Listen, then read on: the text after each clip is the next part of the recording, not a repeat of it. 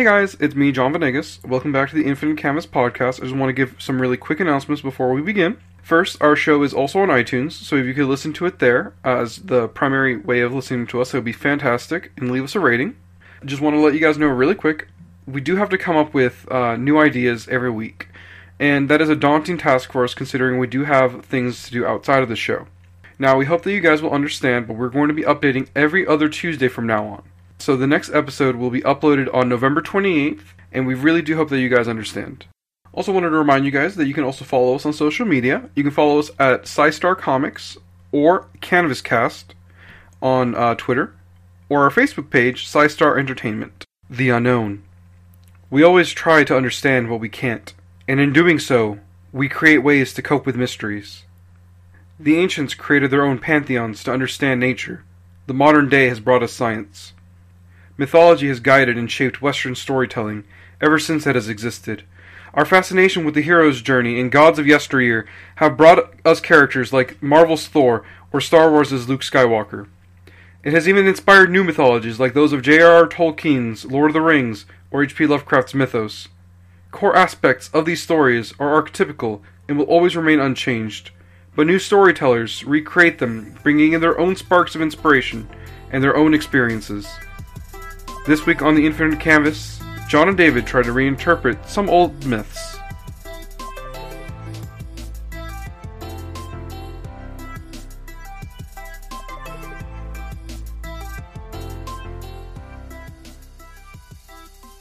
Hey everybody, welcome back to the Infinite Canvas podcast. I am John Venegas. And I'm David Foz. And as promised, we are here today with our mythological figures. Last week we were given the challenge of coming up with our own versions of what we would consider like a Thor kind of character. A character who is from another mythology. Four into the one that we acknowledge, like four into the ones that we're comfortable with.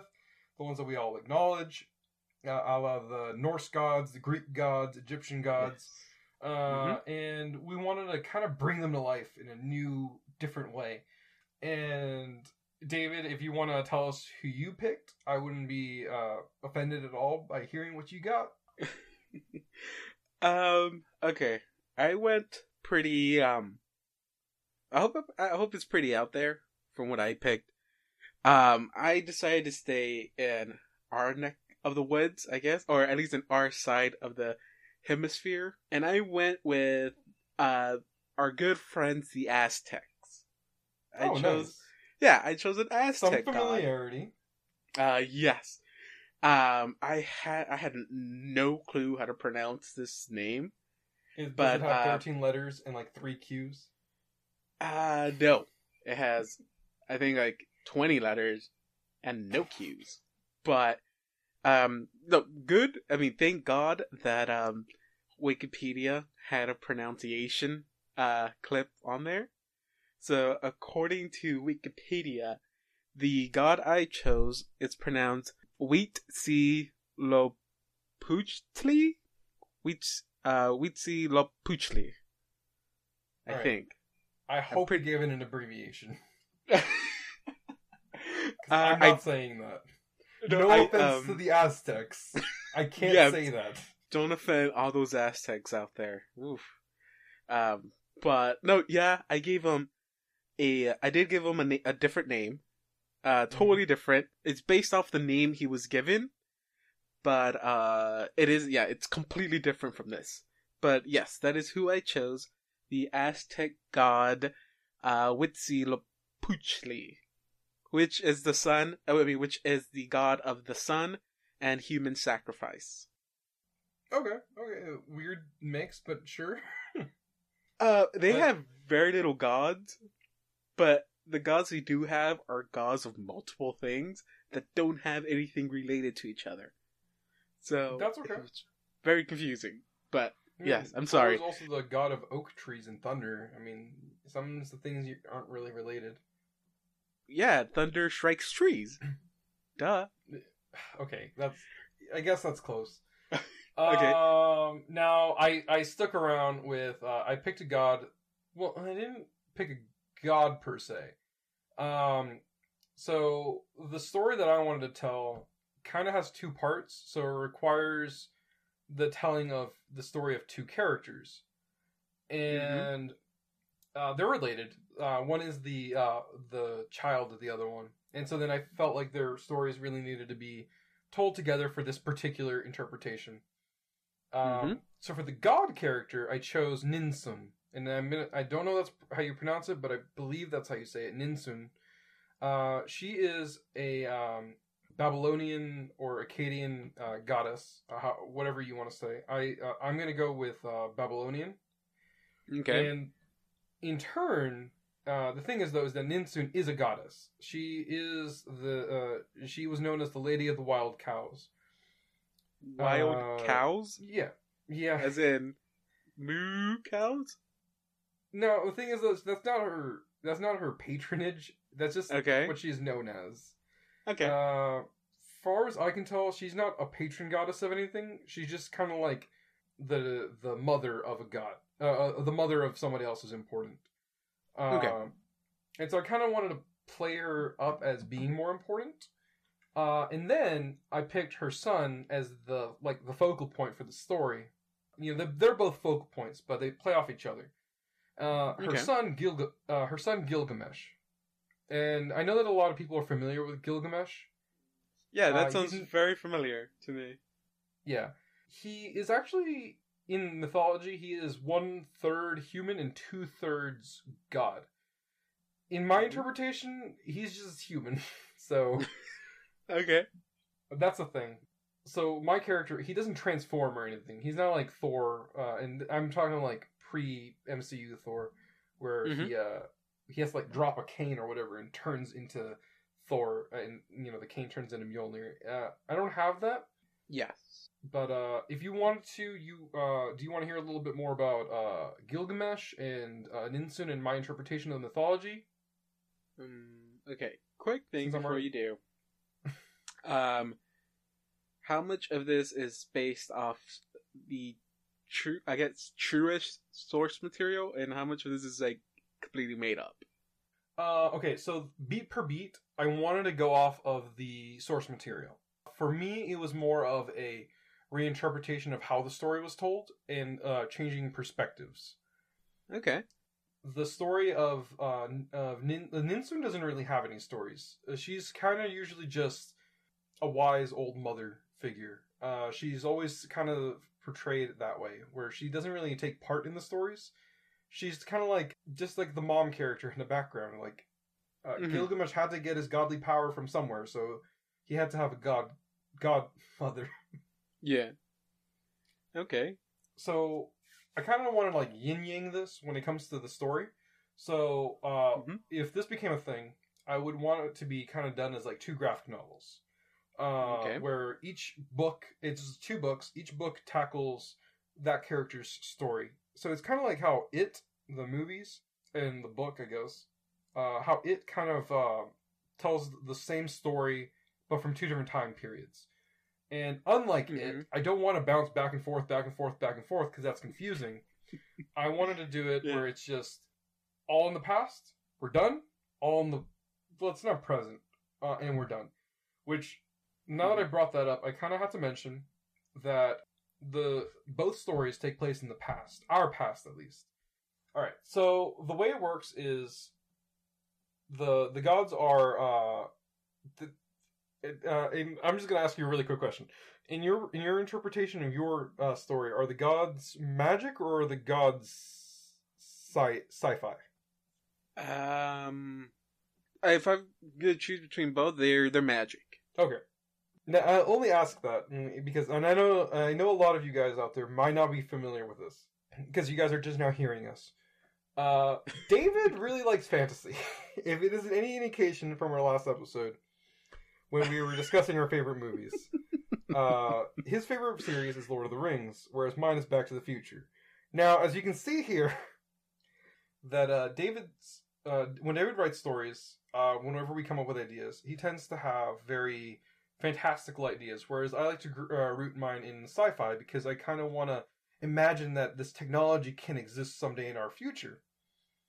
Now, when I write things, they tend to be science fantasy, so there's still like a a realm of aura and mystery, and I kind of try my best to like explain that mystery, but still leave some things vague for interpretation.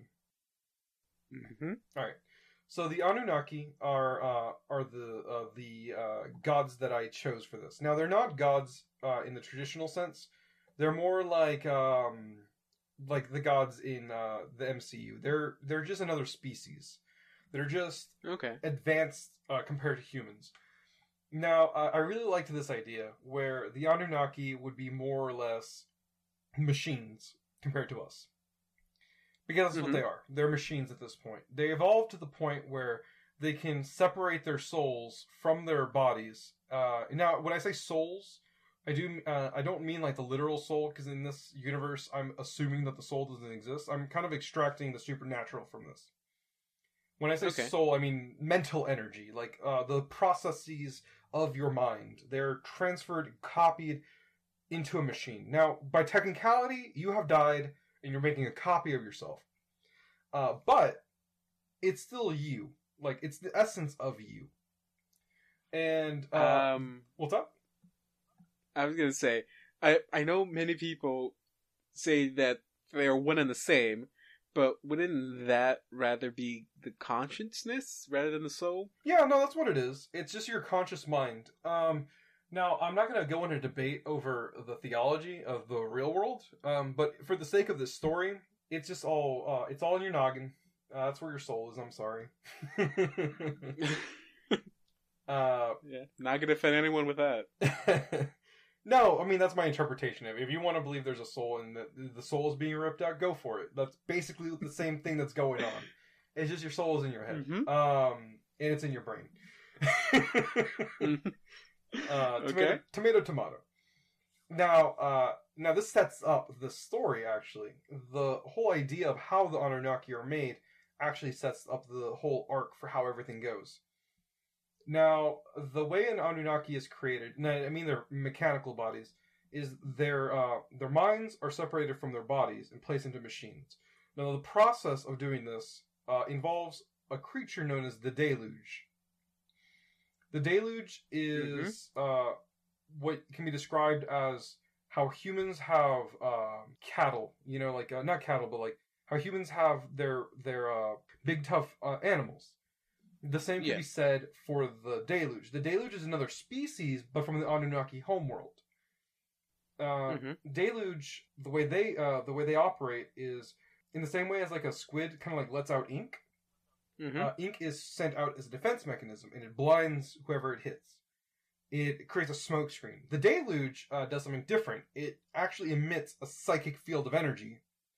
And by the way, those of you at home listening, psychic is a sci-fi way of saying magic, by the way, because obviously it's not real, but it's our way of still having magic, but making it sound real.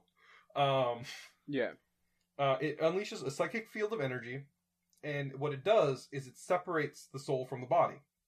Now, the problem with the Deluge is that when they were on the homeworld of Nemesis, they operate in a vast field, and their field of influence is massive, as large as like a continent, basically. Now, their homeworld is huge; it's several times larger than the Earth. But for the Deluge, there are not very many of them, but they operate in this vast area. So for the most part, they're kind of unknown, and they're kind of like in the Badlands. Now, the Anunnaki have found a way to harness this power by locking them up inside of a chamber. And if your will is strong enough, if you enter the chamber, your soul is ripped out, and it can be harnessed. Now, the only problem is if your soul is not strong enough, it will disintegrate. And that's kind of what's kind of being used here as the catalyst for the story. Now, I don't want to go too much into the story because I think we wanted to talk more about the characters. Now, for the Anunnaki, they're considered vastly intelligent, superior to us basically in every way. Their bodies appear as machines, but since humanity didn't know what machines were back in BC time and the BC era, kind of just interpreted them as otherworldly and gods. that's a way of explaining how, like, we always describe the gods as, like, giving off an aura of light, because the machines literally had light emitting from them and were very reflective. And I actually like that idea, because if you ever look up some Middle Eastern deities and see how they're drawn, they're usually kind of flat, kind of like how the Egyptian gods are flat, and they seem to appear human, but there's still something off about them. And I thought that would be kind of cool. Their appearance, I thought, would be like, their armor is decorative. It's embedded with like gold and stuff, and that's what inspired humans to kind of like, get gold. It's like, oh, this stuff is of the gods. We want to dress like them. They're right underneath of where you would say the mouth is. There's like this pattern that emerges. It's kind of like a net. Humans try to emulate that, and which is why they have like the braided beards, enroped with gold chains and stuff. And that's where I thought it would be kind of cool to have that interpretation. It just they're trying to emulate the designs of the gods, and one human doesn't actually worship them. She sees them for what they are. They are just frauds. They are only machines that have come down from the heavens in order to steal our resources. This human being is Ninsun, who, if you might have heard me earlier say, is a goddess. She's not a goddess yet. She's a human being. Okay. But in your world, the other gods are machine. Yes, they appear as machines. So they appear machine, but they're not machines. Okay, no, they are... You could say they are gods and machines. Like they are the souls. They're natural souls, but they operate on machines. If they were removed from the machine, they would wither away. There is no. I'm assuming there is no afterlife in this world. Like I don't know if there actually is or not. But in this world, for the most part, if your soul is destroyed or ripped away, you just disintegrate and enter the void. There is nothing after that. And so then the Anunnaki found a way to like kind of divert that. For the most part, they're immortal, because as long as they're near the home base, when their soul is destroyed, they just get sent back to the home base. Yeah. Which is why humans kind of interpret gods as immortal, because they basically are compared to humans. In this time, Ninsun didn't know what machines were, because humanity didn't know what machines were.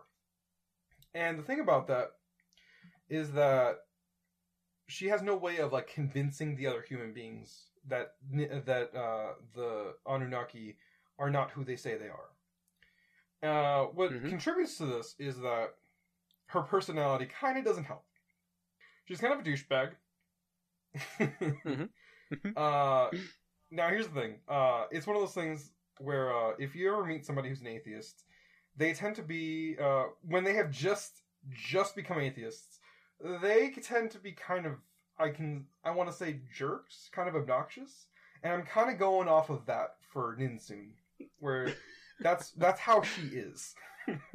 Yeah. She's kind of obnoxious. She feels like she knows everything. That's the kind of person she is. She's young at this point. She's like a young adult. She's very intelligent. There's no debate that she's the smartest person of her tribe. She's very intuitive, very skeptical, and just does not like the Anunnaki. She just doesn't trust them because she sees them for what they are. They're naturally occurring things. She just doesn't know how to explain it. And that's the problem with trying to explain something that you can see is not true, but everyone else doesn't see it. They see the illusion. Because humans are impressionable. They are very easily convinced with magic tricks. Yeah, that's why everyone loves magic. Yeah, I mean, who doesn't like a magic trick? But Ninsun's not satisfied with that. She wants to know how the magic works. The gods are not very happy with her because she's very pestering. She tends to get out of her way to go see the gods. And, for the most part, some of the gods are kind of cool with her. There's a god, Anu. Anu is pretty chill with her. In mythology, Anu, I believe, is her father. Anu is not her father in this interpretation. He's just another god. Now, here's the thing, is because I kind of wanted to go off of the whole humanity tends to kind of venerate their dead. to the point where they become gods, or two seemingly unconnected things are connected. And that's a common theme in mythology. Like, there's a theory that says that Zeus was a real human man that was just venerated years and years and years and years and years. And since humans didn't have a way of writing, they were just stories. And eventually Zeus just became a god. And then he didn't just become a god, he became the king of the gods. And there's this asshole out there who lived a long time ago named Zeus, who would just go around and have a bunch of kids, and he's a god now. Like, what? No, it's just this kind of reminds me of the Hercules movie with The Rock. Mm-hmm. If you remember that. If I remember correctly, that was the same premise there, where they were just coming up with stories of Hercules Rock doing all these, doing the chores he was tasked to do, like in the legends, but they all turn out to be just fake, just all story. And yeah, I always thought that was funny from the movie. But I like how you took inspiration. I don't know if you've seen the movie. I have not seen this movie. Okay. I just like those two little connections, because I love that part or that idea in the movie, and that's why I'm kind of liking this too. Sorry, you may continue. Oh no, it's good. It's good. I like this. Comparisons to other things. It's always good to either influence things away from things or influence them towards things, or just acknowledging the influences, not the parallels to other things. Okay, so Ninsun has her story arc. I don't know if we wanted to touch on that at some other time, or if we wanted to do that now. I don't know if you mind if I can like very briefly give her story arc. Oh no, go for it. Okay. I mean, that's what pretty much I prepared for mine. Mostly is a story arc with a little bit of backstory, but okay, yeah, you go for it. Here's the thing though, for Gilgamesh's arc, if anybody knows the Epic of Gilgamesh, it's basically that. I kind of wanted to tell Ninsun's story, but I also wanted to tie it in with Gilgamesh's story, just because the way I interpreted Gilgamesh is kind of badass, and I really, really liked it. So for Ninsun, her story arc becomes one of, she's trying to disprove the existence of the Anunnaki. Or not the existence, but she's trying to disprove that they are holy. She wants to prove that they are natural and that they are from another world. They're demons, essentially. Now, she's not going to outright say demons, because she doesn't really think that. She just, like, in their limited terminology, she would describe them as demons. Because what are they doing? They're just taking her shit. That's what they're doing. They're not offering anything. Just trying to prove that they're liars. Yeah, she's just trying to prove that they're just... And here's the thing. And I know that somebody might find this as an influence, and I realize this now, so I'm going to mention it. It's just like how... it's like a colonialism thing. Think of like... oh god! Now that I know there's a parallel to it, I'm gonna hate saying this. Think of Pocahontas. It's like that. It's a bunch of people who are superior or think they're superior show up and then try to take everything and conquer, and they're like, "Oh, the people here are stupid anyways. It's not like they can fight back. We have lasers." They're beyond lasers at this point. Yeah. They have, like... They basically just have cannons that can, like, shoot, like, freaking sound. Like, that's probably more useful than a laser, because you can kill more with that. And then if you don't kill somebody, now they're deaf. It's a win-win. Sure. Now, for her, she wanted to disprove that, and she kind of got a lot of people on board. Now there's a lot of humans out there who really, really, really hate the Anunnaki. They're trying to fight back, and now there's these civil, like little civil discourses where, you know, within the same tribe, people are killing each other in the name of the gods, and some of them are just kind of, you know, not digging it. Now, what they've done is there's a group of them that have created a secret plan. Now they haven't told anybody else about this. And I know you're going to hate me for saying this, because we actually talked a little bit about this for a different comic idea that we had.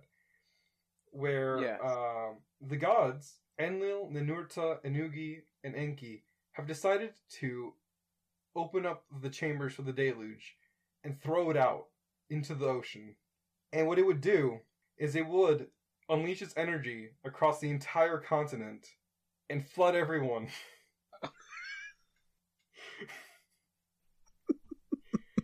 Now,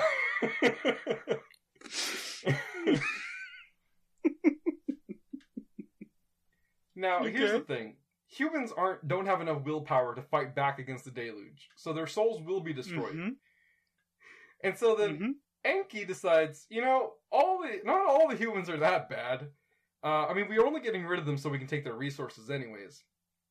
We just kind of want to get them out of the way so that we don't have to feel so bad about it.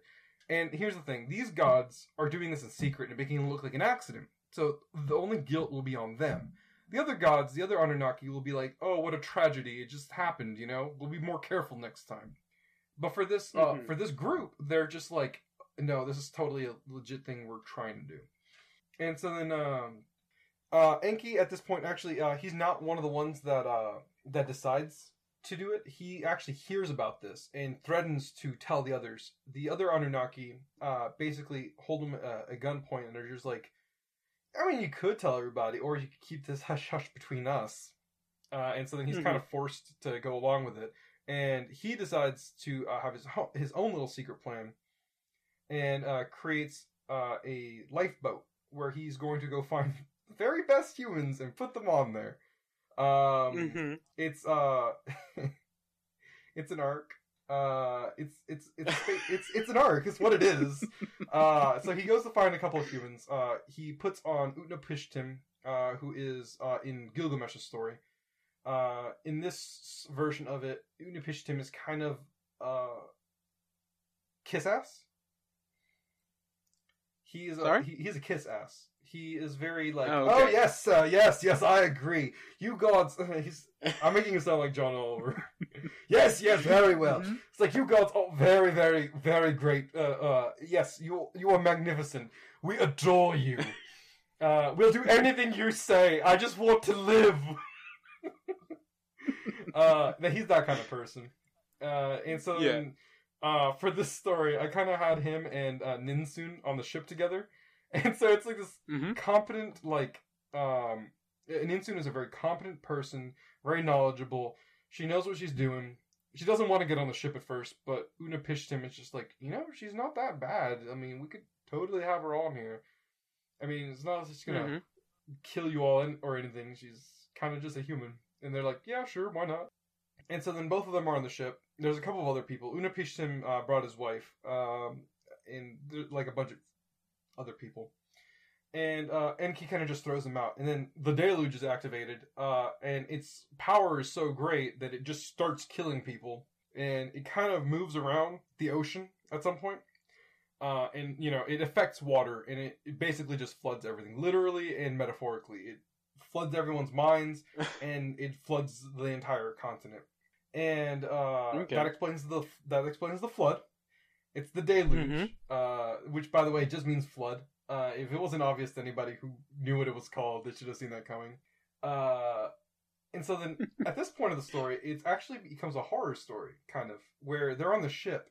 And the way that the deluge stops is if it's starved. If it starves itself, not starves, but if it doesn't sense any danger, it'll stop. So, if it doesn't sense any psychic energy, it'll just stop. If it senses that the psychic energy around it is not hostile, it'll also stop. It's not stupid. It'll stop at some point. And the thing is it eventually kind of calms down. And then it notices the ship. It notices the ark. It's just floating. And it knows that ark comes from the main ship. So it tries to destroy it. And so the ship is designed to keep the people inside safe. But now it's actually going around and trying to poke in and destroy it. And I don't want to give away how it ends there, because that's the big part of the story where we kind of see how Ninsun convinces the humans to kind of work with her and stuff. Utnapishtim kind of mans up a little bit. He's not just a yes man. He tries to do something on his own for once.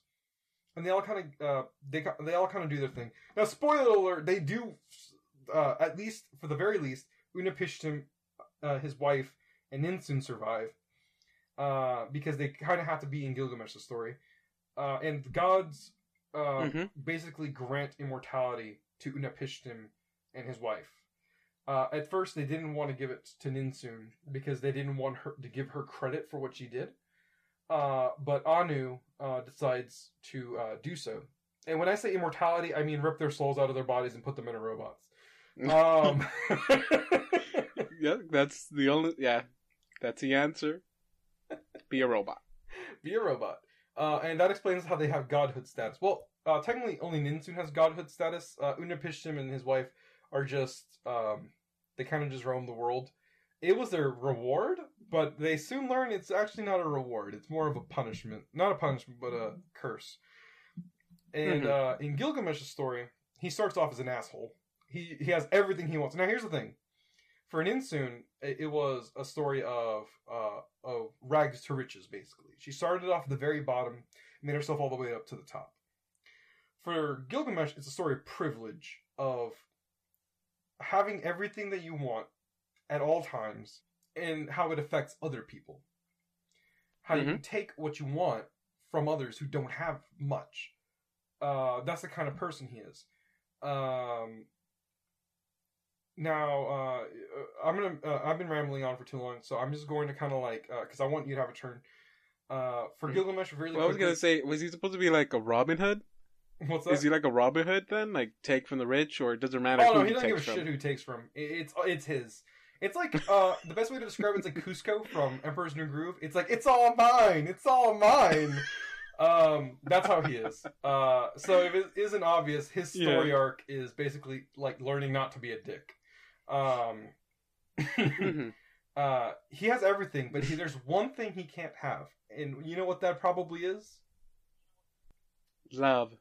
Well, yeah, friendship. But, like true friendship. He doesn't give a shit about love. Actual, like, in his story, the gods kind of like get fed up with him. But it's actually humans that get fed up with him. And they tattletale to the gods and like, can you kill this guy for us, please? And they're like, we're too busy for that. Let's just go make something in our lab really quick. And they just kind of like, just make another Gilgamesh, essentially. His counterpart. Yeah. The Vegeta to his Goku. Which is what it is. So, I'm not making this up, because I'm just going beat for beat from this story. Now tell me if this sounds familiar. The new guy, his name is Enkidu, is tasked with killing Gilgamesh. He goes down there, and they find out that they're equals, and then Gilgamesh is like, man, you're really strong, you know that? It's like, yeah, I know, I work out. Hey dude, like, we're tied. Yeah, I know. Like, you can't kill me. No, I probably can't. And I can't kill you. Oh, definitely not. How about we become bros instead? Oh, heck yeah! And they just become best friends instead.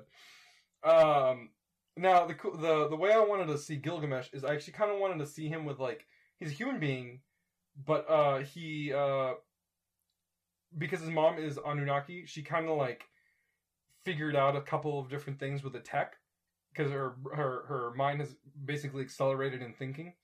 And he has this really cool, like, tech.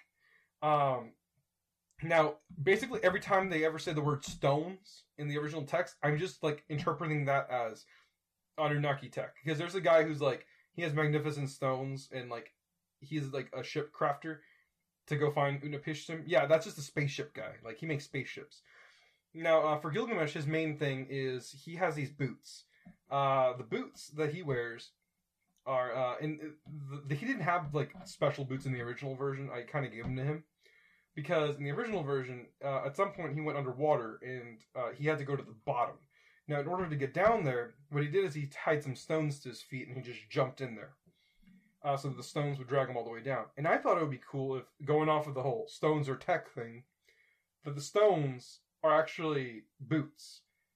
They're boots that can change the density of whoever wears them, so that he can, A, be really, really heavy, or B, be very, very light. And so then it's kind of like combining Hercules, like the Herculean kind of characters. He's like peak physical condition. He's like the best human a human can be. And kind of like mixing him in with Vision, where like he can just change his density at will. First I thought you said he's gonna be Zelda. What's that? I mean, sorry, Link. Oh, I boy. thought you were going to have him be Link. Because he has the heavy boots where he sinks, and then you can just take them off and float. Yeah, it's like that, but with a setting. Yeah. There's that. His goal is to gain immortality. And so then they tell him, it's like, a long time ago, there was this thing that tried to kill us all. And what it did was, it rips your soul out and it puts it in a robot. And they're like, that sounds really interesting. I think I want that. And his mom is just like, no, Gilgamesh, don't do that. And he's like, Mom, I know you want to stop me. And I know that and I want you to know this. You can't stop me. And she's like, I know I can't stop you. So fine, do what you want. I'm not going to stop you. But you're going to learn that no matter what you do, it's not going to work. And he's like, Mom. And so then he tries to go get immortality. And in the process, Enkidu dies. He gets killed. And then, he mourns and he's just like, oh shit. That's not good. Yeah, I'm still gonna get the immortality thing though. And so then he kind of he goes through a rage and ends up like breaking a bunch of shit. And then he decides he's gonna go find Utnapishtim, who supposedly has the last part of the deluge that was destroyed. And he goes to find him. Turns out that hey, immortality's bad, dude. And then it's like, I've lived for thousands of years and it's absolute shit. I wish I could die, but suicide's not an option. It just like destroy my body. My soul just pops back up on that ship and it just over and over and over again. I've asked to turn it off, but apparently I can't do that. And then he's like, okay, look, I know what you're saying. I know that you're trying to dissuade me from being immortal, but I still want it. And then he's just like, fine, I know I can't stop you, just take the damn thing. And then he's just like, yes, it's at the bottom of the ocean. Fuck! So, he eventually gets it, but it doesn't work the way he thinks it works. And eventually loses it. Bummer. He learns to live his life and then dies. Of old age. He's fine. He'll be really old. How ironic. I mean, it's a downer, but he learns to accept his fate. That's like the crux of humanity. And I think that's what I wanted to tell. It's like, that's the reason I wanted to tell both stories. Because I wanted it to show that you can be optimistic, right? You can learn to grow and learn to be what you want. Like the gushy thing where it's like, you can be whatever you want to be, which is Ninsun's story. Yeah. But I also want people to know that they also have their limits, and you can't have everything you want. Which is why I wanted Gilgamesh's story to be told right after Ninsun's, because I wanted both stories to be told together. You can't have one without the other. You gotta be optimistic and realistic. You can't just be one or the other. Now, I don't have a pessimistic story, but, if I'm not doing a third part, I'm sorry. No. Alright. I rambled on for way too long. It is your It's turn. all good. I want to hear what you gotta say. Oh. It is my turn, isn't it? God. Well, at least for my character I chose, I mostly stuck to the, I wanted to have the first issue, the attention grabber, so that, whenever you walk into the comic book store or something, and you see this book on there, I want to be able to grab you with that first book, or the first comic. So I just stuck to that one issue. All this information I'm going to go over would not be technically in that first issue. You'll slowly gain that. But yeah, I'm going to go with the complete backstory, and then I'll go ahead and to the idea for my first issue here. So, like I said, the god I chose was an Aztec god called Huitzilopochtli, I think. I did not want to say that over and over again, so I called him Torch. Okay? The reason I specifically chose Torch was because this god translated, his name is called the Left Hand and Hummingbird. And I looked up Hummingbird, and one of its scientific name has torch in it. I can't remember which one it is, but one of the scientific name Hummingbird has is Torch. So that's what I chose to nickname him after, Torch. Okay, I did change pretty much everything from his history, because there's like very little information about the Aztec mythology. Or I'm pretty sure there is a lot, but I would have to do days of research probably, and I just don't have time for that. So, in my story, I based it off the comic universe that John had mentioned in the beginning that I created. The comic series was going to be called Pantheon, and I based it off that same world, the same universe. And in this universe, Torch is not a normal god. Okay, he's not like a Greek gods or the Romans or the Egyptian god. He's not from this world. He's from a pocket world. You know, it's not a different universe or anything like that. He's strictly from a different dimension in our universe. He just lives. There's just a thin veil that separates his world from our world. And one of the big differences that Torch has than his counterpart is that he has 3 other brothers. Okay, and I did come up with names for them, and I told John that one, I am horrible with coming up names, as you can probably notice from our first episode, and me naming my villains. But I gave them names. Okay, he has his younger brother. I called him Mask. It's a weird name, but I just went Mask. He has a... Wait, is that Mask with a K? Yes. Okay. It's spelled just like mask, like what you put on your face. Mask. I know it's a weird name, but again, I'm really bad at coming up with names. It's alright. And he has 2 middle brothers. One, I called him Keen, and the other one, Zalis. Okay? What was that? Zalis. Zalis? Yeah, Zalis. Like Gonzalez, but without the gun? No. Spelled completely differently. But it's pronounced the same way. Yeah, kind of. Okay. Zalis. Okay. Okay, so I did not only take influence from Aztec mythology, I also took some influence from Christianity as well. I based the villain off of, I am going to be very original here. I based them off the 7 sins. Okay? Mm-hmm. Very original, I know. No, and it's fine. I know, it's just that everyone always goes with either the 7 sins or the 4 horsemen. And I was like, well, I'm already dipping my toe into this. I'll just go for both. So I based them off both the 7 deadly sins and the 4 horsemen.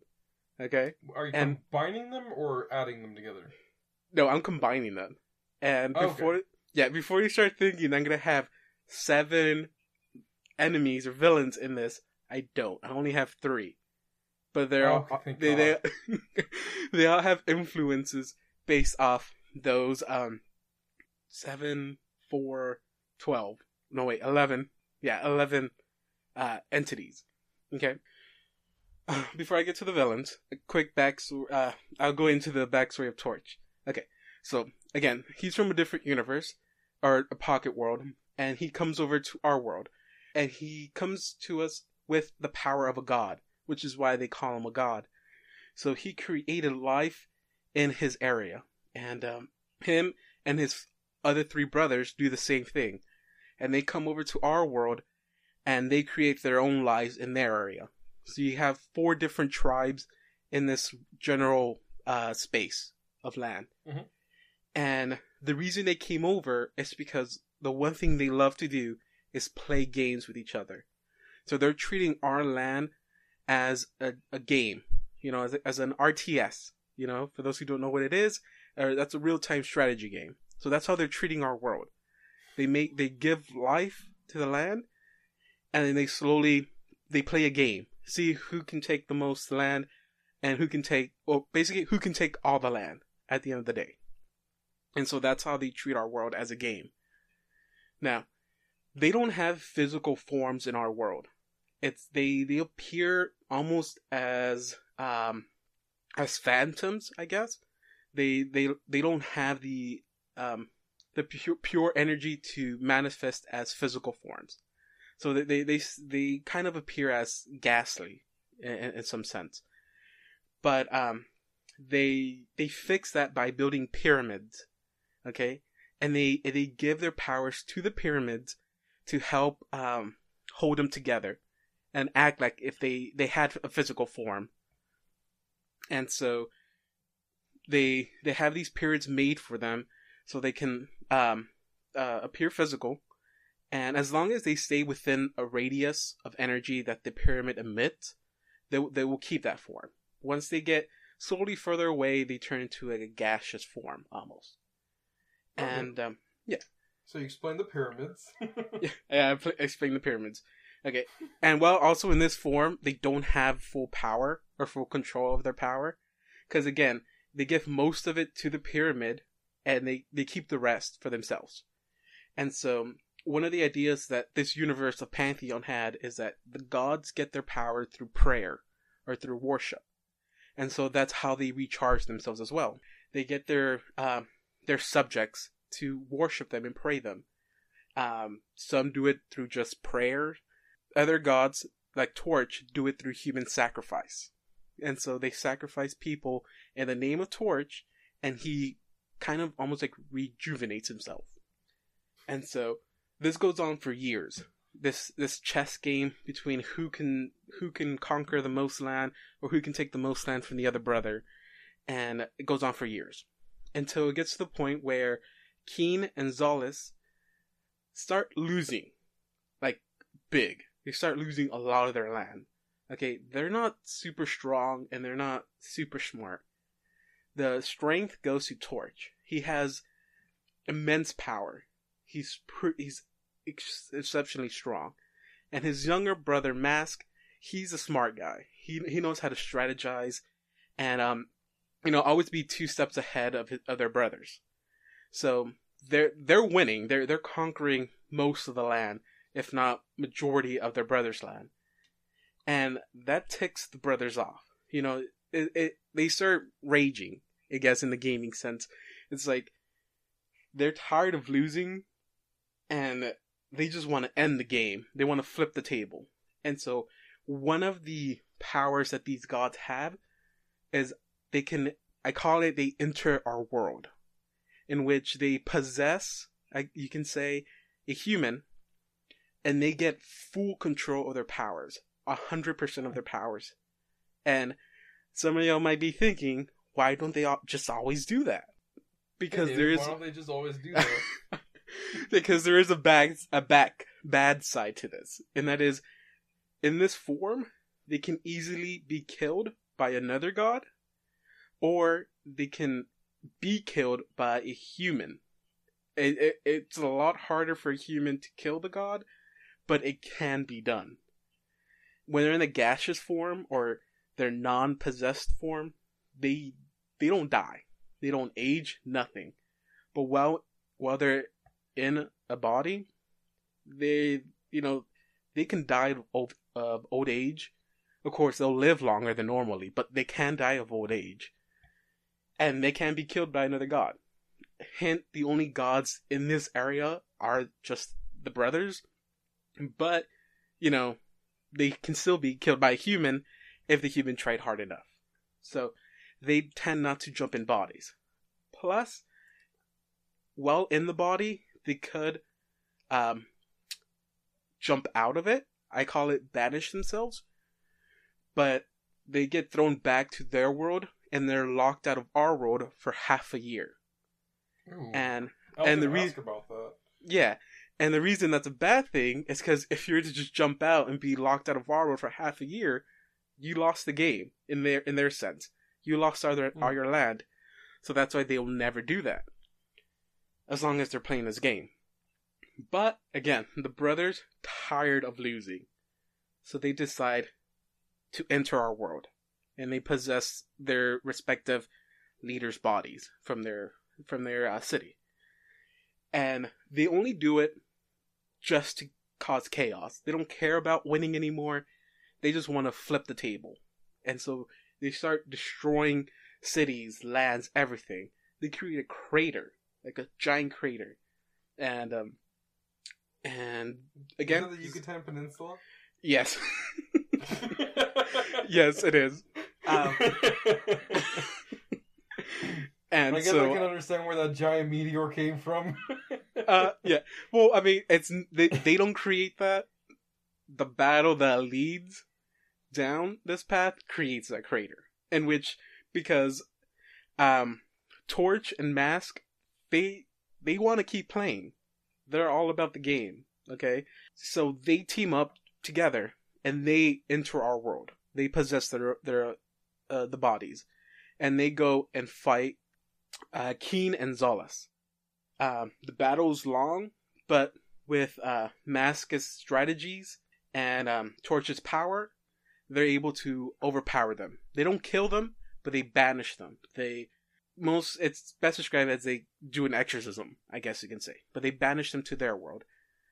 Keen and Zolas, they don't return back because they don't want to play anymore. They're just angry, so they don't have. That's the only reason why they didn't kill them.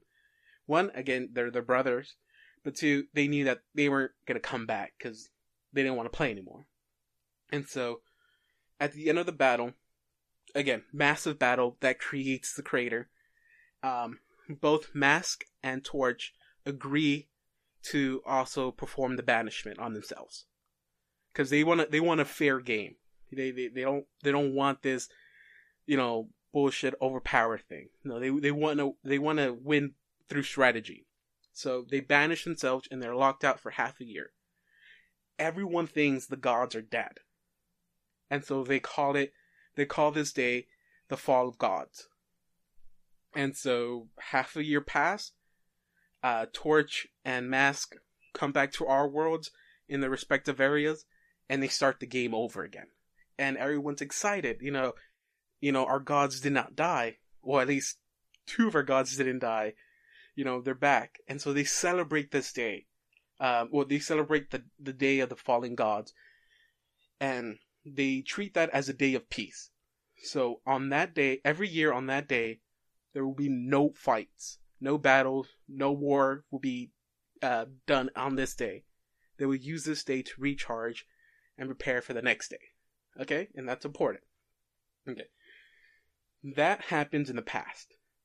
And so we jump into the future, and this is the current comic time. So this takes place around 1400, somewhere between the 1400 and 1500.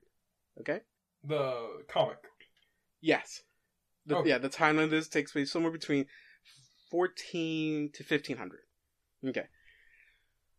It's one day before the Fall of the Gods Day, which is the day of peace. And so Torch and Mask are trying to do all their fighting, all their battles on that day. So when the next day starts, they have the day of peace. And so Torch, he's sitting in his throne, getting information from his war chiefs, his generals. And one of his war chiefs comes in and tells them, "Hey, there's a little complications happening." And they ask him, what's going on? It's like, well, we have some good news. And he tells them that we've taken about over 1/4 of Mask's land. And so they're like, great, that's the most we've ever taken from him in years. And he goes like, yeah, that's great. But there's an issue. It's like, what's the issue?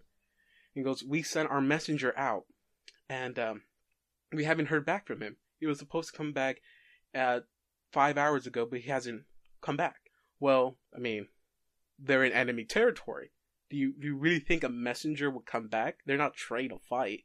They're not trained to battle. So probably just lost a messenger. Just send another one. And he goes, well, that's the thing. when the messenger came to us, he told us that when our army went into Mask's land, there was no one there. And he goes like, well, what do you mean there was no one there? It's like, well, okay, not no one. There was a few dozen civilians there that fought us. We easily cleared them out, but there was no army there. No guards. And he goes, well, I mean, a victory is a victory. We conquered the land, just call it a day. We'll celebrate tomorrow, on the day of the peace. And he goes like, well, I mean, no, because why hasn't our messenger come back? There's no one there to kill him. And that kind of confuses Torch too. He goes like, okay, there's no one there, and Mask basically gave us this land then. So he wouldn't do that. So that means we fell in a trap.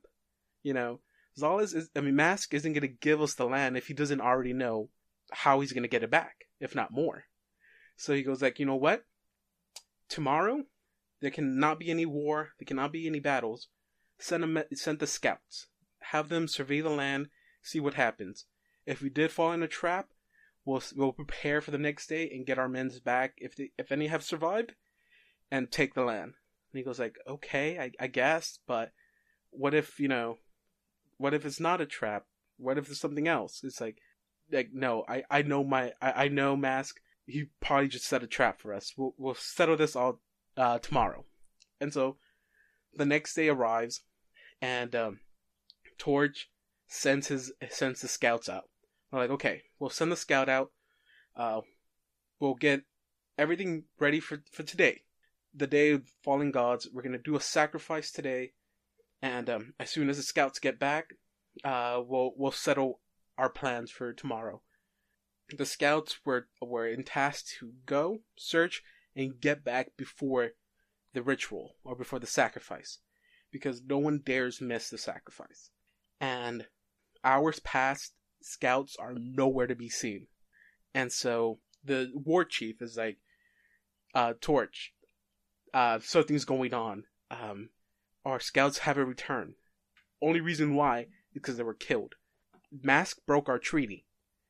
If they don't show up by the hour you gave them, it's not because they didn't want to. It's because they were stopped. So if they were killed, Mask broke our treaty. You can't let him do this. And he goes like, no, he would not dare break our treaty. He knows what would happen if he breaks his treaty. This is not him. And so he goes like, we'll do this ritual. I need to recharge. After this, I'll personally go and scout out. And so they do the ritual. They sacrifice someone in the name of Torch, and he's rejuvenated. During this, he gives a speech. He's giving a speech out that he always gives during this ceremony, but he added a little bit extra. He starts talking about the victory they had, conquering about over a fourth of Mask's land, something they've never been able to do for years, and they're celebrating. Right before Torch steps down, there's a big flash of light, and followed by a force of energy, and it's a strong force that even pushes Torch back, which is a little bit weird because he's not a physical, but it pushes him back. And the war chief is like, it's your brother, isn't it? Your brother has broken our treaty. And the war chief turns to look at him, and Torch just has this look to him, like, say one more word, and she dies, kind of a look. And Torch stands up from his from where he was, and he starts yelling to the wind. He goes like, Mask, we had a treaty. We both decided that we were not gonna enter the world, okay? That we were gonna do this, fair and square, by strategy. That you were not gonna win through power, but through strategy. It's like, this is the promise we made. And he hears nothing back. He doesn't hear anything, but he's still yelling. Just like, the promise we've made will be kept. So I ask you once and only once to banish yourself, and I will give your people mercy. I'll give him a quick death. You could come back in half a year, and we can redo this again. Start over. Nothing. If you do not banish yourself, I will enter this world, and just like our brothers, I will fight you. But unlike what we did to our brothers, I will not show you mercy. I will kill you, and your people, and I will have you watch me kill your people. But nothing. He hears nothing. And then he's about to start a new sentence, and all he hears is like a loud screech. And it's like a yell filled with terror. And out jumps Mask from the woods. And all he says is, "Brother!" And he's confused. Because he sees Mask jump out of the woods, but he's bloodied. And he's like torn up, like clothes-wise. Is he in his god form or a human form? He's entered the world. He's in a human form. And he's running down and goes like, "They killed them all. They killed them all. They're going to kill." And then you see a spear just fly towards him and stab him in the back. And it's a spear. Just, it's black. It's like so black that it's, looking at it makes you feel empty. It's like the color you would give emptiness. Just pure black. And Torch is like speechless. He's like, what the hell happened? Someone just killed a god, and it wasn't him. And he knows it's not his brothers, because he would have sensed them entering our world. So he knows it's not them, but yet he was killed. And so we go back to his brother, and he's laying there with the black spear through his chest. And then we see it pop out and fly into the woods. From the woods, a couple of seconds before the spear flies into the woods, you see 3 figures walk out of the woods. And they're dressed they're completely dressed differently from the people who live there. So you know that they're not from here. The best way I described it is that they're dressed like knights. Okay? One of them is dressed like a knight, like a paladin knight. Mm-hmm. The other 2 are dressed similar to what a war priest would wear. But they do have 3 cool things about them. And that's, they wear helmets or masks, depending on how I would want this to be shown. More of one wearing a helmet, the other 2 wearing a mask. But one of them is wearing the paladin is wearing a knight helmet, but it has a cross through on his face. But you can't see his eyes because they're covered with some kind of like stained glass. The one in the middle has is it like a voodoo doctor mask, like the bird masks, like they wear in the Victorian? Doctor. Yes, that. He has one of those masks. The third being has a porcelain mask, like the ones that are fitted to the face, that show no expression. Half of it is white, the other is black. Okay, and those 3 entities walk out of the forest. The one that has the ivory mask, the one that's fitted to the face, black and white, he runs up to Mask, and to examine the body, and he turns back to the other 2 beings like, "Whoa, man, you got him right through the heart.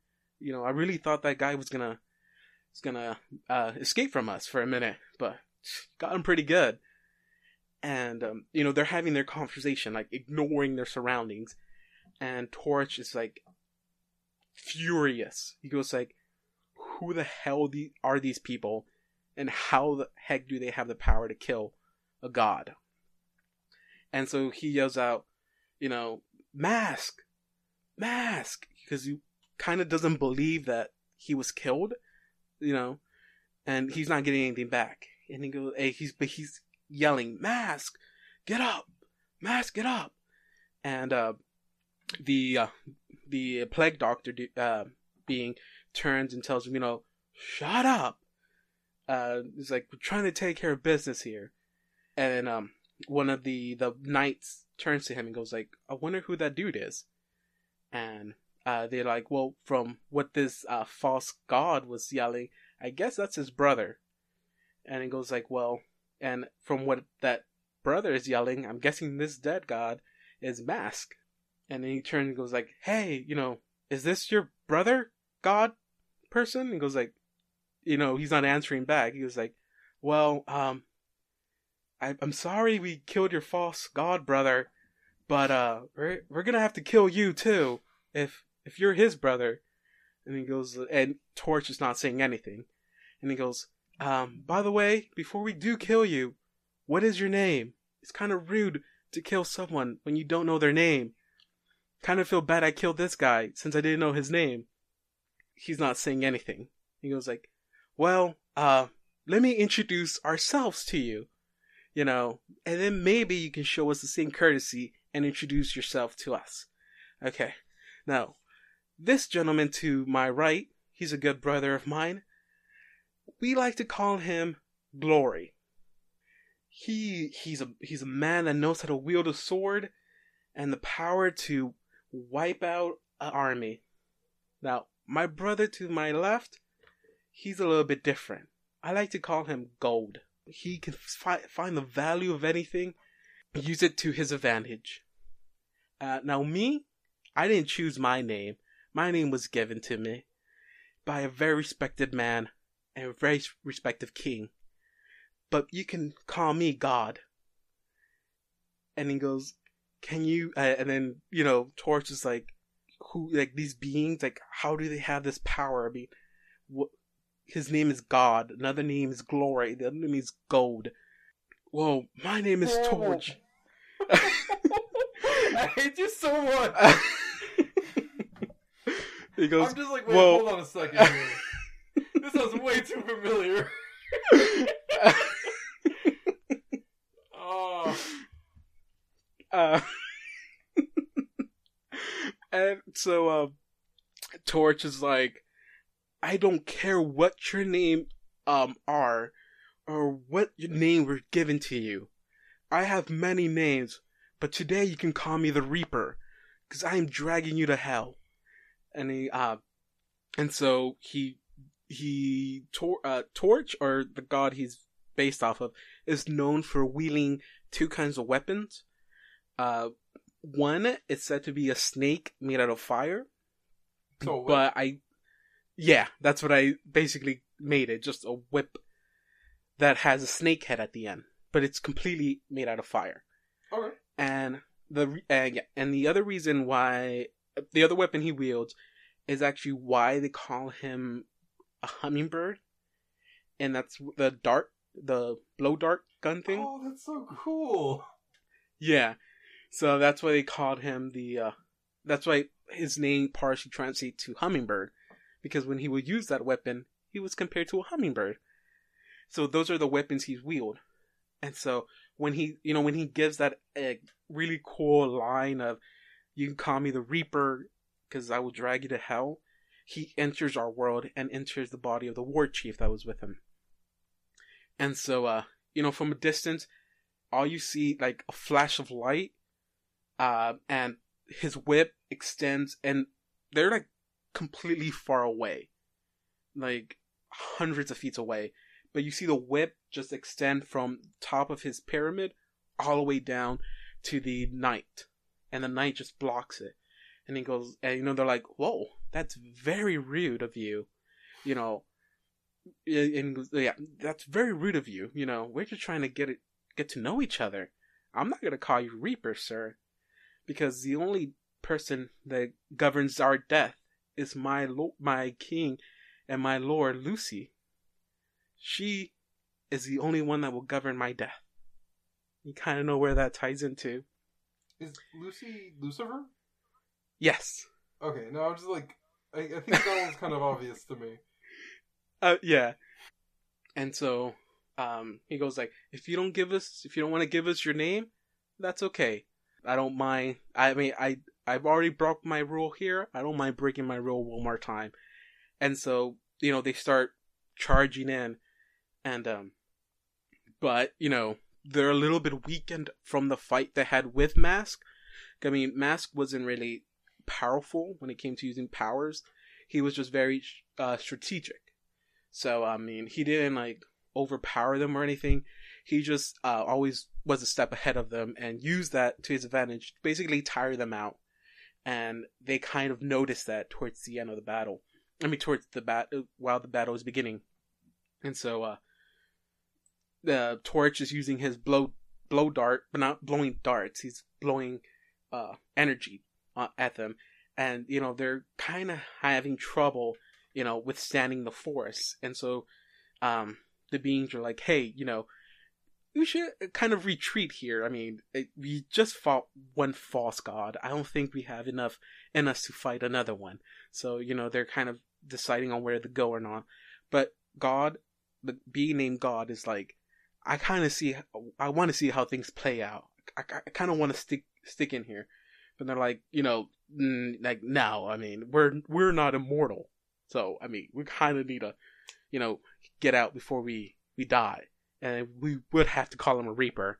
And then goes like, they don't want to go. But they're like, there's nothing they can really do to get any closer to him. So they start retreating. Torch is like, you're not leaving here alive. Or, there's only two ways they're going to leave here. Dead or, after they kill him. So he starts charging down. And they're walking back into the forest, and so all you see is like a big, giant, the same color as a spear. You see a giant, sphere with a circle-shaped sphere, engulf the forest, and all you hear is a voice saying, hey, if you really want us dead, come back. I mean, come look for us. We're not hiding anywhere. You just come find us whenever you're ready. Or we can come back and find you and kill everyone here if you want. But other than that, we'll see you later. Almost like, in a jerkish, very, talking down way. He's talking to Torch. And Torch, full of anger, just annihilates the forest. Like, wipes the forest out completely. And there's nothing there. Like, they just vanished.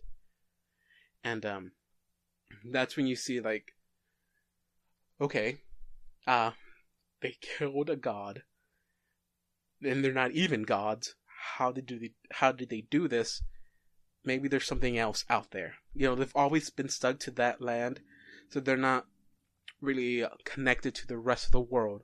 So they don't know that other gods existed, or that they even existed, because as you go down the story, this comic, you find out that there is literally no gods left. Zeus and the Greek pantheon, gone. Egyptian pantheon, gone. Norse mythology, gone. And there's like very few gods laying around. They're all being killed. And so then Torch decides to set out and see who's doing this and who these three beings are connected to. Which you find out ends up being, I think I said king, I meant to say queen, because Lucy is a female in this. Mm-hmm. That is like the first issue there.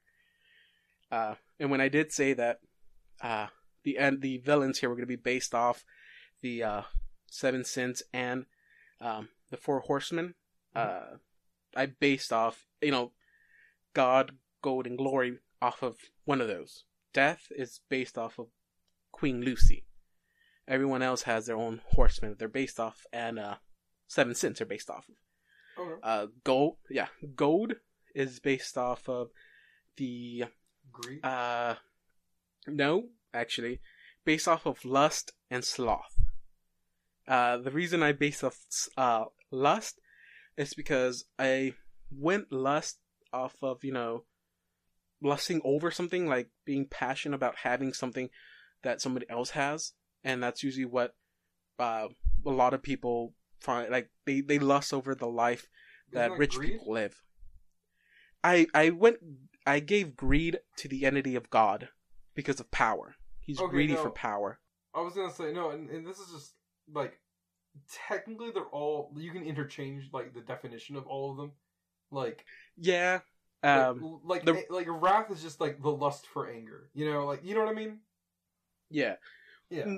When I was like doing my, that's what you can say, research, they each one had somewhat of a specific thing they tied into. Lust was more of a material thing. I thought greed was going to be, but according to my research, lust is connected to material thing. So what's greed? Greed was not specifically connected to material things. It is material things, but it's a combination of everything else, like greed for wanting someone else's life, wanting someone else's looks, something like that. It wasn't just based off of material things. Lust was. So it's more Lust like was an material envy or jealousy. Yeah, I also gave him envy, God. I gave him gold. I gave lust only because people love money and love rich people, and I gave him sloth because, no offense to rich people, I think they're the laziest people. Don't tell them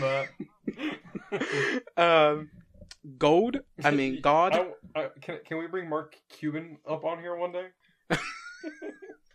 Hey, Mark Cuban, just want to let you know, rich people, some of the laziest people out there. I also gave him the Horseman of Famine. Only because there's always that saying that rich people can fix, the hunger problem in the world, but they don't because they don't want to. So that's why I gave him Famine as well. Okay. For God, again, I gave him greed for power, envy because people are envious of his power, and I gave him gluttony. The reason I gave him gluttony is because I'm going off of the idea of that many in Dark Souls video game. People who don't know what that is, there is a yeah, there is a god there that his idea is to become more powerful. You must devour, like physically eat stronger beings to become stronger. And so that's why I based him, God, off of gluttony. Because he devours energy to become stronger. I have a question about your pantheon. Yes. Is God the Judeo-Christian God, or is he a false god?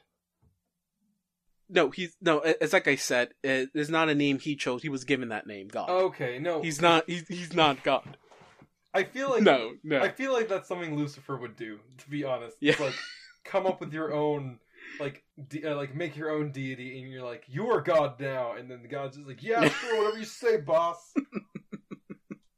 No, this is not the real God, not God that created everything. This is just a powerful guy or powerful being that was given the title God, and so yeah, and I also gave him the Horseman of Pestilence because pestilence. Okay. Yeah, only because God. I'm just kidding. Well, no, because I was thinking of that. I thought of that character as being like a wizard or sorcerer, and just casting status effect spells, and treat them like disease in a sense. Okay. And then glory I gave pride and wrath because those are the best things that connect to glory, and then I also gave him the Horseman of war, because glory. Yeah, for glory. I mean, isn't that what people shout when they go into war? Glory! Yeah, of course. Please tell me that's where that phrase comes from. Oh boy. But okay. But no, yeah, that is the first issue of my series. That was a lot in the first issue. Well, again, a lot of the stuff I did in the beginning, explain the past. Most of that would not be included in the first issue. That's just backstory I'm giving to the listeners, so that whenever I describe like oh, what does it mean by entering, or what does it mean about banishment, or why is this treaty of peace? That, like, whenever those topics are brought up in the comic, then they get like a little piece of that the past or the backstory there. Okay. But mostly all of that would have been sprinkled in later issues as well. So, this is the first time, this is only the third episode, and this is the first time that I'm going to admit that I like your idea better than mine. Partially, I want to say because it was fleshed out more. Yeah. But also because I really like your interpretation for this, because you really went all out when it came to, like, you know, actually interpreting it. You know, like, for me, it was almost felt like cookie cutter. Like, it's the same story, but now, you know, it's just being told a little different. But I didn't go in depth on how it was being told different, because I kind of wanted to play around more with, like, the mechanics of, like, how the gods work. No, but that's what I liked about yours. Yeah, I mean, that's what I liked about yours. The influence of Machine, and how, you know, they're not really gods. They're just beings that just come off of being superiors. Right. But no, I really like it. Like I was thinking whenever you were talking about Torch's weapons, I was like, you're describing the snake, and I'm like, okay, if that was like an Anunnaki thing, like, I would totally make like a plasma whip. Or like a lightsaber, but instead of like the sword, it would be like a whip. And it's like, okay, and like the hummingbird. The moment you said hummingbird, I'm like, I thought of the needle shot from Halo. Yeah. And I was just like, dude, it's just fucking that. It's just like, and it fires so fast, it just sounds like a hummingbird, like, flapping its wings. Yeah. But no, like, I really like that. And I really like how you brought Pantheon into this, because it's like, I forgot about that story. Like, when we were, like, that was supposed to be, like, our next step in Psystar. Like, we had Curse Quest, and then we were going to do Pantheon, but we decided to scrap it because we just kind of lost interest in it. Mm-hmm.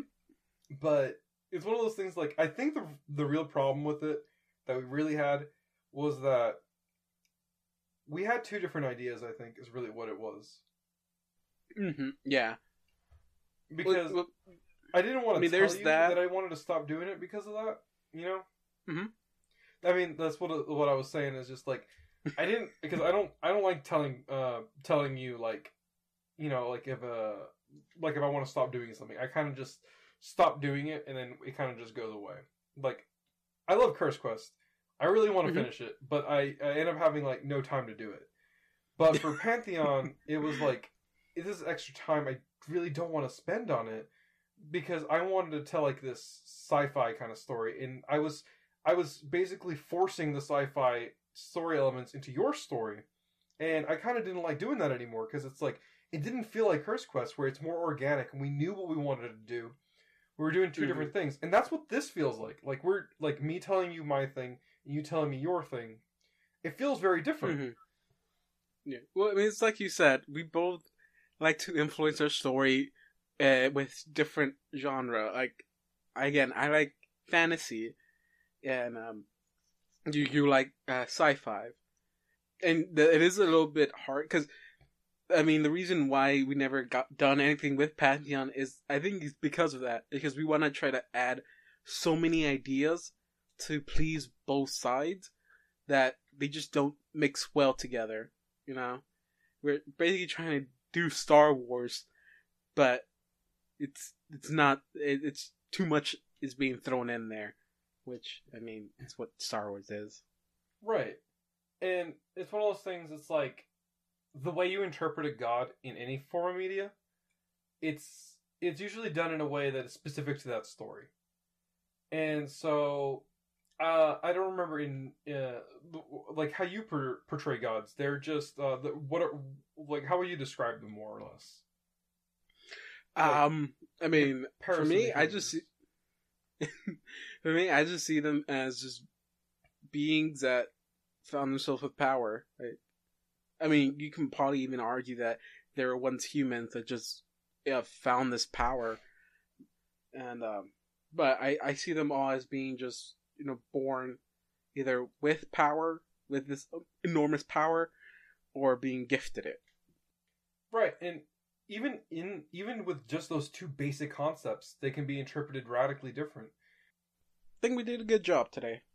I think so too. It actually went pretty well. Honestly, it went on not as long as I thought it was going to, because Yeah. I know that we actually kind of delayed this episode 2 times for our recording sessions.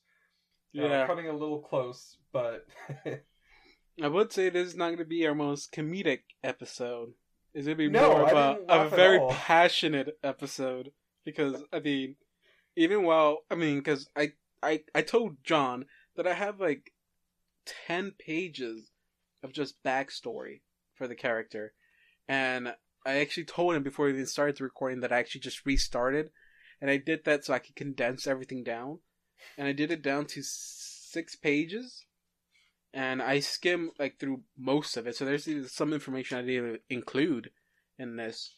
But, no, yeah, I mean, this is something I was like actually really passionate about. As if this was Right. actually going to be a thing. But, no, yeah, it's... You gotta have one of those moments, I guess. I'm not going to confirm or deny what we're going to be doing for next week, because we might just discuss that in private. But here's a couple of options of what we might see next week. I don't know, David, did you want to expand on this a little bit more, or did you want to just drop it and try to do something else? I guess over the week, the few days, if we can think of ideas of how we can extend this, we can go ahead and continue this. If not, we can go ahead and start a new topic.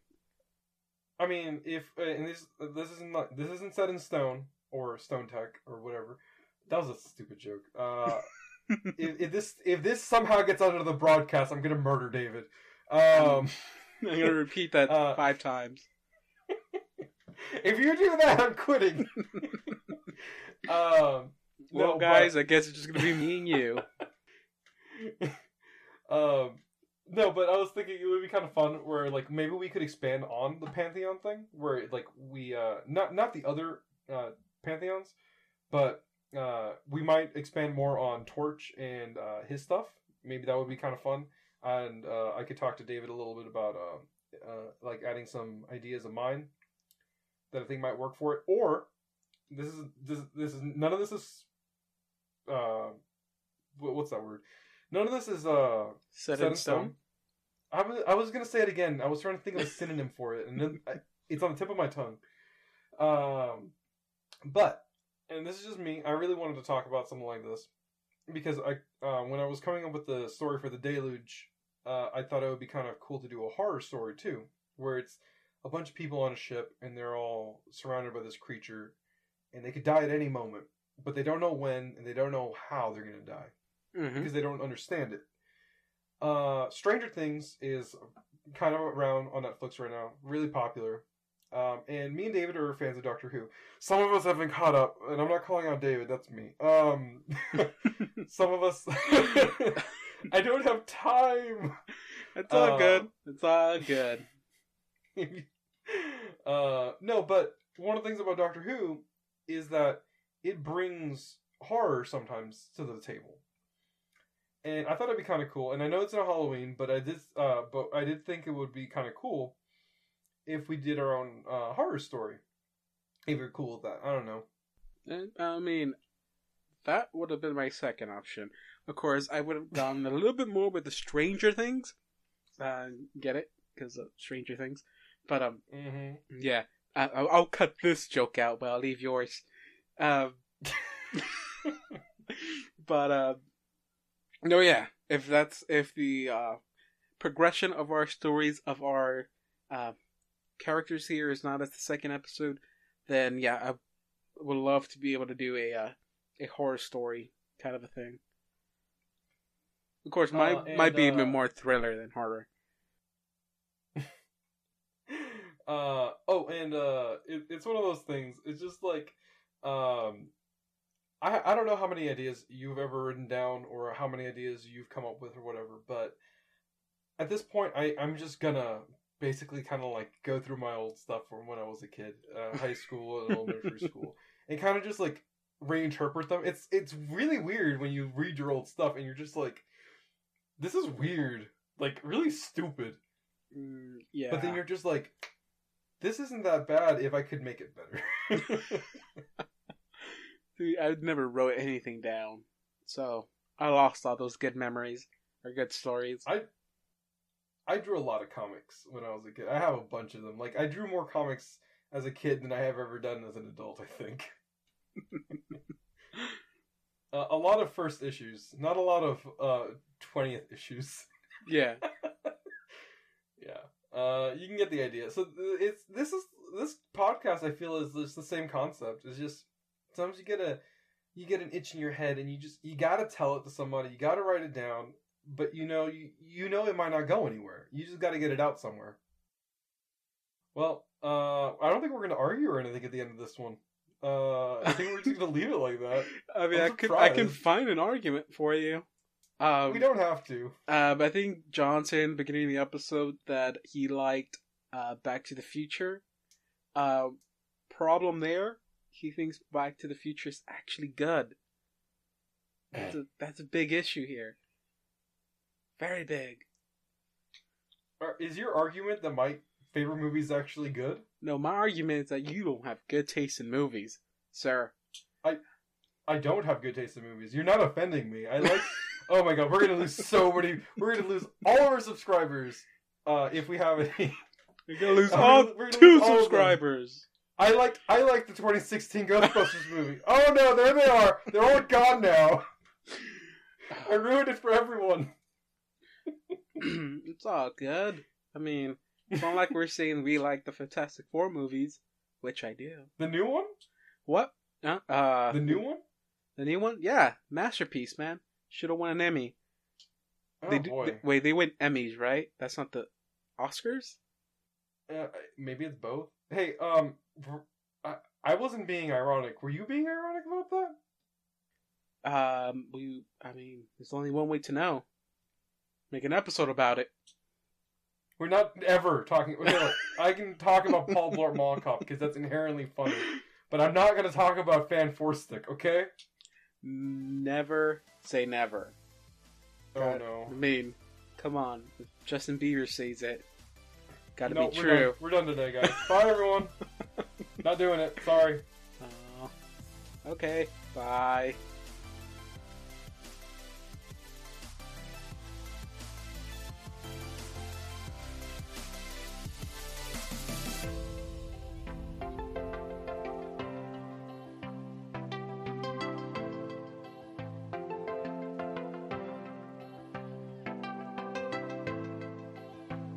Thank you so much, guys, for listening to our third episode of the Infinite Canvas podcast.